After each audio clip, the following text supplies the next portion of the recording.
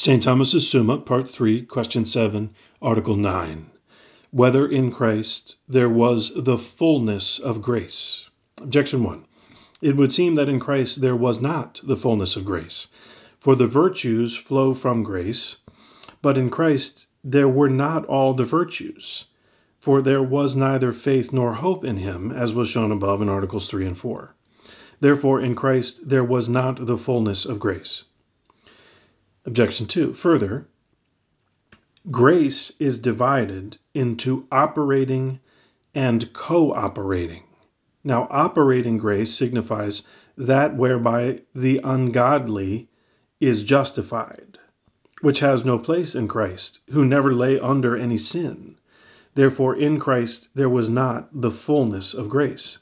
Objection 3. Further, it is written, every best gift and every perfect gift is from above, coming down from the Father of lights. But what comes thus is possessed partially, not fully. Therefore, no creature, not even the soul of Christ, can have the fullness of the gifts of grace. On the contrary, it is written, we saw him full of grace and truth. I answer that to have fully is to have wholly and perfectly. Now, totality and perfection can be taken in two ways. First, as regards their intensive quantity. For instance, I may say that some man has whiteness fully, because he has as much of it as can naturally be in him. Secondly, as regards power. For instance, if anyone be said to have life fully, inasmuch as he has in it all the effects or works of life, and thus man has life fully, but senseless animals or plants have not. Now, in both these ways, Christ has the fullness of grace. First, since he has grace in its highest degree, in the most perfect way it can be had. And this appears first from the nearness of Christ's soul to the cause of grace. For it was said above in Article 1 that the nearer a recipient is to the inflowing cause, the more it receives. And hence the soul of Christ, which is more closely united to God than all other rational creatures, receives the greatest outpouring of his grace. Secondly, in his relation to the effect, for the soul of Christ so received grace that, in a manner, it poured out from it upon others, and hence it behooved him to have the greatest grace, as fire, which is the cause of heat in other hot things, is of all things the hottest.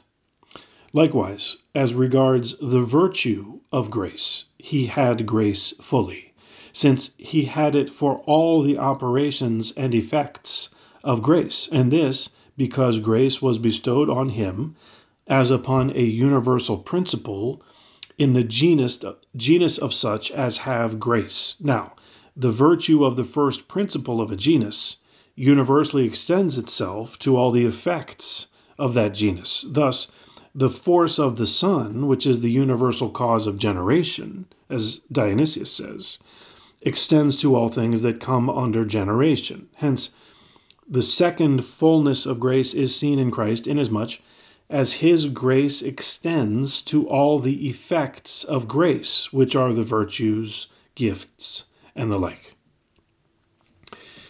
Reply to Objection 1. Faith and hope signify effects of grace with certain defects on the part of the recipient of grace, inasmuch as faith is of the unseen and hope of what is not yet possessed. Hence, it was not necessary that in Christ, who is the author of grace, there should be any defects, such as faith and hope imply. But whatever perfection is in faith and hope was in Christ most perfectly. As in fire, there are not all the modes of heat which are defective by the subject's defect, but whatever belongs to the perfection of heat.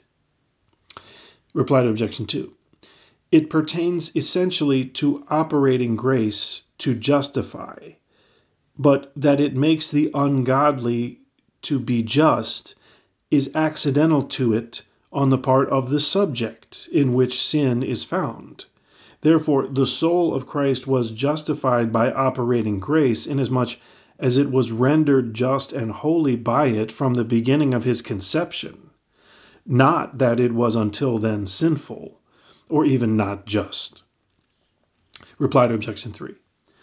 The fullness of grace is attributed to the soul of Christ according to the capacity of the creature, and not by comparison with the infinite fullness of the divine goodness.